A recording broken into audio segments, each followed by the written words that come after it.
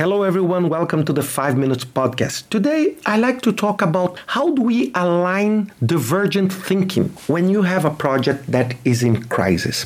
And first, I need to explain to you one more time that crisis is quite different from a challenging project. Every single project, no matter the method you use or the approach you use, is a challenge. And this is something like part of the DNA of a project. So every single project has this taste and feeling that is very close to the edge. However, a crisis is when you are facing a situation in your project that is so dramatic that it could jeopardize and could kill the project or even commit in a very big terms the company that is sponsoring in reputation, or I would say financial losses or a massive accident. So you need to understand that a crisis requires a very fast and different approach. If during this very complex time, your team start getting crazy, getting conflicts on the top of conflicts, your squad or your team becomes a fight club. And this is the thing that you want really to avoid at all costs. Because, imagine you in a crisis in an aircraft, in a flight where there is a problem with the aircraft, and then the crew members are fighting in the cockpit. This is the worst possible scenario. At least the crew must be united and together to face that challenge. So how do you do that? I would share with you 3 things that I would recommend you doing based on my experience and based it on several challenges I faced during my work with projects. The first one, give power to those with the knowledge to handle the topic. Let me be specific here. If you have a problem that is involving, I would say, security or cybersecurity, who should lead the effort to get you out of the crisis? Is someone that knows how to handle cyber attacks.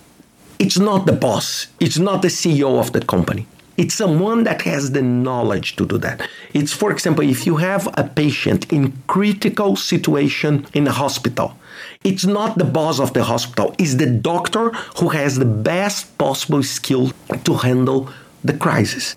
So this is for me the first assumption. So every time I have a challenge, a crisis, who has the knowledge?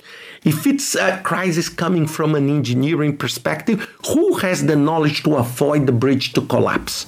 Who can do that? The second is to reinforce the cost of not moving, or the cost of doing nothing, or the cost of disalignment.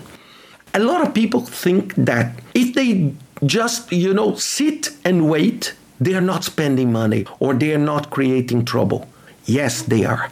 Because in a crisis situation, you need to act fast. And every single minute could mean lives, could mean financial losses, could be increasing reputational risk. It's not free. It's not something like I'm doing nothing, so I'm free. There is no cost associated. So you need to be very clear that the act of not acting has a massive cost, and people need to align. Because otherwise, the plane will crash, the boat will sink, the fire will destroy your project site. It's very important to be mindful on that. And third, and this is before, it's to plan. And why I'm saying planning? It's before you face crisis, you need to simulate potential crisis. For example, if you are doing an update in your system and this update will, I would say, open some flaws or some breaches in security, you need to have a team that will be able to, I would say, to simulate an attack, to see how the system will behave, to see which kind of response can you give in a controlled environment. For example, the fire brigade.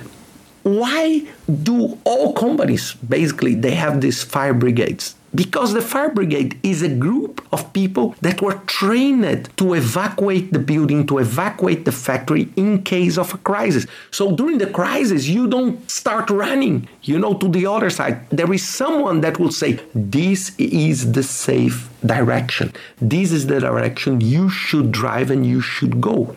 But the problem is that many people think that prevention is very expensive because we don't have time to lose on that. And then when the crisis hit you, you don't know what to do. And then the cost is massive. So if you see what is happening with COVID-19 globally, it's this. So many times you see people that do not have the knowledge trying to make decisions, or people said, no, let's do nothing. And there is a massive cost associated with do nothing. And one thing that I want to wrap up this podcast is that keep in mind one thing. A crisis is not good. For example, if I ask any of you, would you prefer a world with COVID or without COVID? Of course, every single normal human being would say, I prefer without COVID. And this is obvious. However, this option does not exist. So every time you are in a crisis, there are two possible outcomes, the bad and the worse. And that's it. There is no good, everybody's happy. No, there is bad and an awful, terrible exit. So when you are in the crisis, you need to give the power, you need to plan, and you need to reinforce this cost of doing nothing to move towards the bad and avoid a tragedy. And this is exactly what is your duty of care when you are facing a crisis in a project. Think about that, and let's talk again next week with another 5 Minutes podcast.